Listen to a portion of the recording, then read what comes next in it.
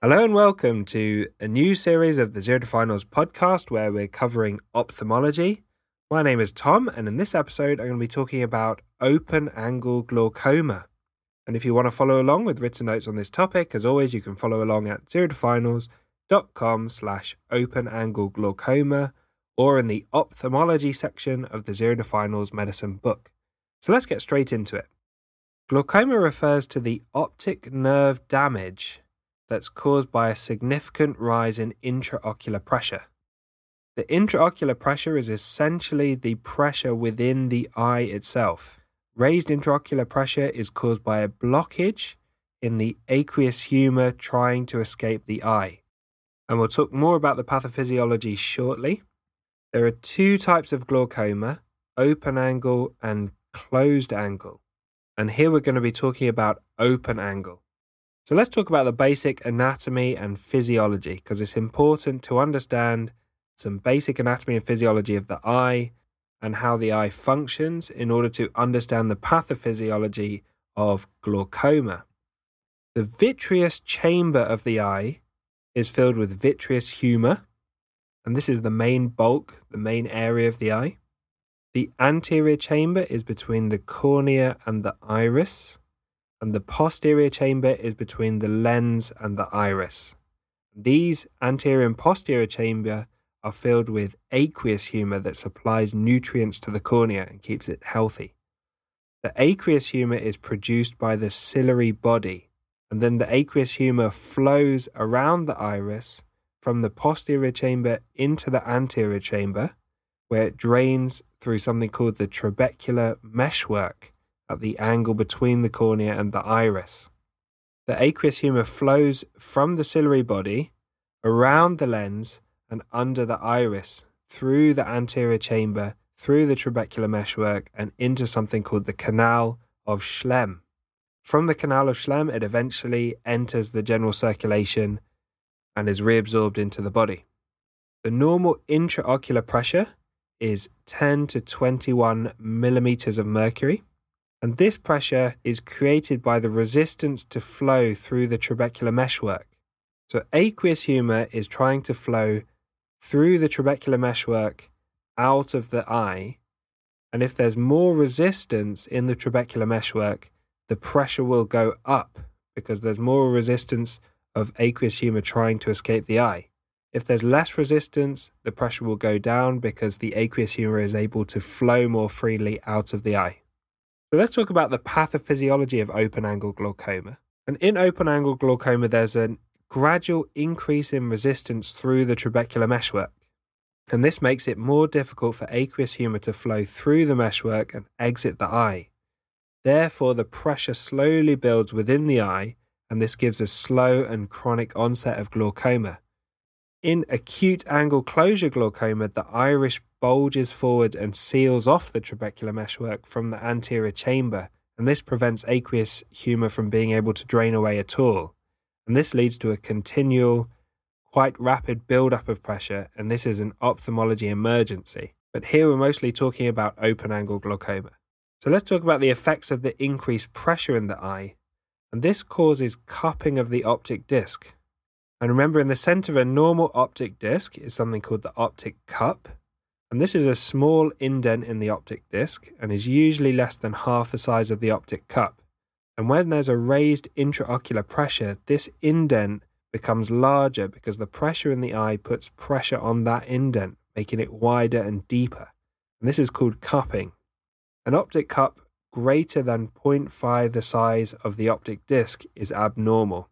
So if the optic cup is more than half the size of the optic disc, this suggests cupping and could indicate glaucoma. So what are the risk factors for open-angle glaucoma? Or increasing age, family history, black ethnic origin, and nearsightedness, which is called myopia, are all key risk factors to remember for your exams. Let's talk about the presentation of open-angle glaucoma. Often the rise in intraocular pressure is asymptomatic for a long period of time. It's usually diagnosed by routine screening when they attend an optometry appointment for an eye check. So whenever you get your eyes checked at the optometrist, they check the intraocular pressure to see whether there's any possibility you've developed glaucoma. Glaucoma tends to affect the peripheral vision first, so there may be a gradual loss of peripheral vision as it closes in slowly and they experience something called tunnel vision. It can also present with gradual onset of fluctuating pain, headaches, blurred vision, and typically halos surrounding lights, which are worse at night time. So if a patient is losing their peripheral vision and at night time they see halos appearing around lights, think about glaucoma. So how can we measure intraocular pressure? Well, there's two main ways we can measure the intraocular pressure. The first is something called non-contact tonometry, and this is commonly used with a machine to estimate the intraocular pressure when you go to an optician's. And this involves shooting a puff of air at the cornea and measuring the corneal response to that puff of air. If the cornea has a lot of pressure inside it from glaucoma, it won't react very much when air is shot at it, whereas if you've got a very soft cornea with a lack of intraocular pressure, there'll be a large reaction to that puff of air. This is a less accurate way of measuring the intraocular pressure, but it gives a helpful estimate for general screening purposes. The second way of measuring intraocular pressure is something called Goldmann applanation tonometry, and this is the gold standard way of measuring the intraocular pressure. This involves using a special device mounted on a slit lamp that actually makes contact with the cornea and applies different pressures to the front of the cornea to get an accurate measurement of the intraocular pressure. So the machine actually presses down on the cornea to check how much resistance there is and indicate how much pressure there is within that cornea. So how do we make a diagnosis of glaucoma? Well, firstly, using a Goldmann applanation tonometry, which can be used to check the intraocular pressure. Fundoscopy is used to assess the optic disc for cupping and also for optic nerve health. Visual field assessment is important to check for peripheral vision loss.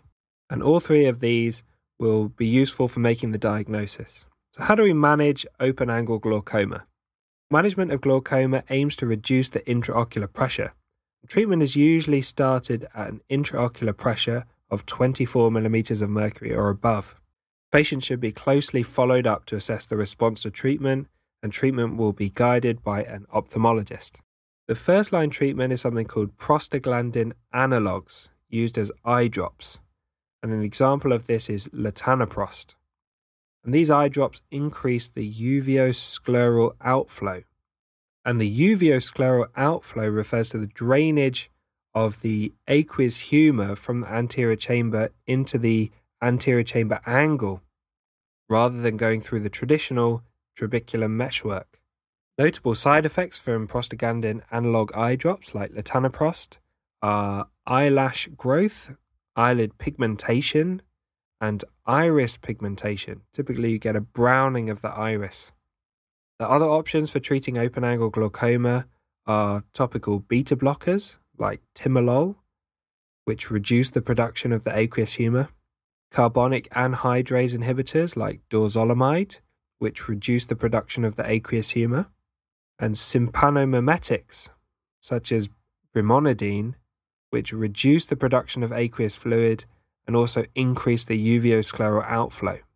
Finally, a surgical procedure called trabeculectomy may be used where the eye drops are ineffective, and this involves creating a new channel from the anterior chamber through the sclera to a location under the conjunctiva. And this causes a little bleb under the conjunctiva where the aqueous humor drains, and the aqueous humor is then reabsorbed from this bleb into the general circulation. So it essentially creates a new way for aqueous humor to drain away from the eye. So thanks for listening to this episode on open-angle glaucoma. A big thank you to Harry Watchman for perfectly editing this podcast. If you found it helpful and you want written notes on this topic and all the other podcast episode topics, head over to Amazon and pick up a copy of the Zero to Finals Medicine book. If you don't fancy picking up a copy of the book, you can find all the notes as well as videos, illustrations and questions completely free on the Zero to Finals website at zerotofinals.com. And I hope you tune in for the next episode, which will be on acute angle closure glaucoma.